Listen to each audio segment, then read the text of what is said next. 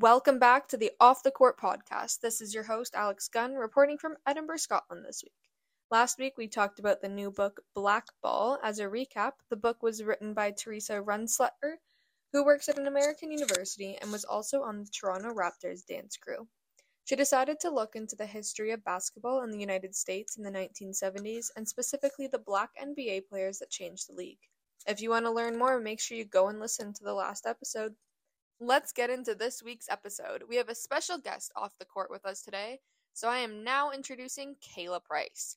Kayla has played basketball in the United States and is still an avid fan of basketball today.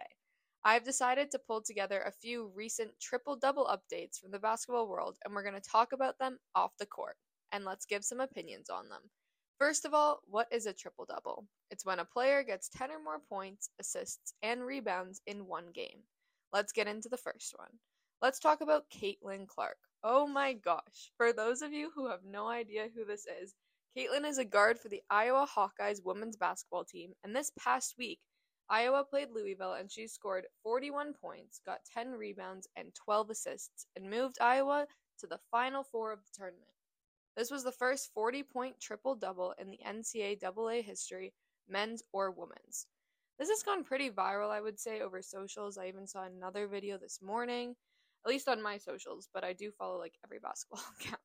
So, did you hear about this recently, Kayla? I did not hear about this recently. I had no idea that, I didn't even know who Caitlin Clark was, to be completely honest, but I don't really follow the women's basketball team socials, so I didn't really get updated on it or anything. I feel like mainly what's over my socials is, the NBA and, men's basketball. Yeah, no, I completely agree. I don't think I follow any specific women's ones either, but I think it showed up on, Game Time or something like that. I don't remember the account. But do you think this would have blown up more if it was a dude in a tournament? Be talking about it all over Twitter and everything, but with women it's just different because nobody really cares about it. Do you think something like this would affect the popularity of women's basketball coming up, or just gonna be okay, cool, she's good, and we're just moving on, you know? I feel like generally with women's sports, something big happens and then people just accept it and are proud of it and then they just move on and stuff. I feel like they're not as just amazed by it as they are with men's sports. Even with women's soccer, people recognize that they're really, really good and all this stuff, but they still don't tune in as much as they do with men's sports. So I feel like people would just forget about it in a few weeks.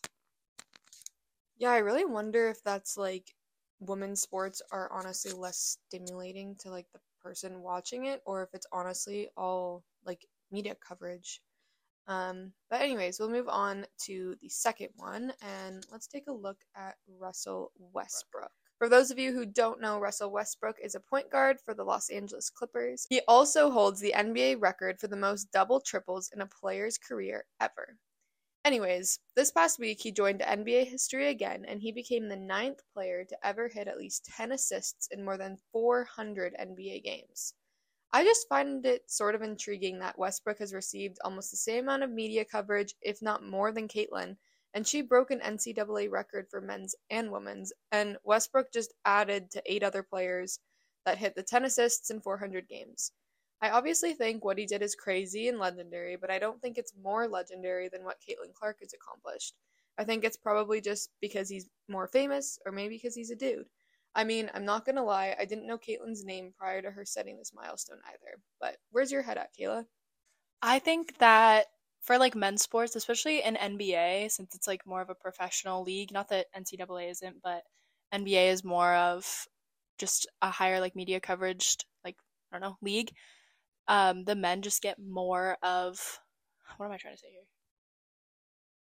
Coverage. Yeah, I don't know. People just care about the men's sports more. I follow the NBA account on Twitter, and they're always posting about different records that have been hit and all this stuff. But I feel like no one really reposts that I follow, or reposts what the women are doing, or what even just men's NCAA league AA league does. People just post about what the men's league is doing and what the because the WNBA doesn't get any coverage at all, really. People never talk about that, and no one ever posts about it, even though if you watch it, it's still really fun and interesting, and they're really good. and they're just as good as the men who play in the NBA. But I don't know, I feel like people don't feel like it's a real league in a way because it's the WNBA, and they're like, oh, it's not as, they're not as popular as just men in the NBA are. It really sucks. I also think like it's a big thing with like ads and commercials and brands. Like when I think of like um certain NBA players, I'll associate them with Under Armour or Nike, but I never think of a woman and a brand really. That is pretty much our time for today. I wanted to thank you so much for tuning in today, Kayla.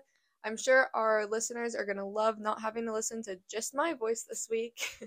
Anyways, you should definitely come back and let's talk more off the court ball. Anyway, that's it for this week, friends. I can't wait to hear all of your opinions and thoughts in the comments. Bye!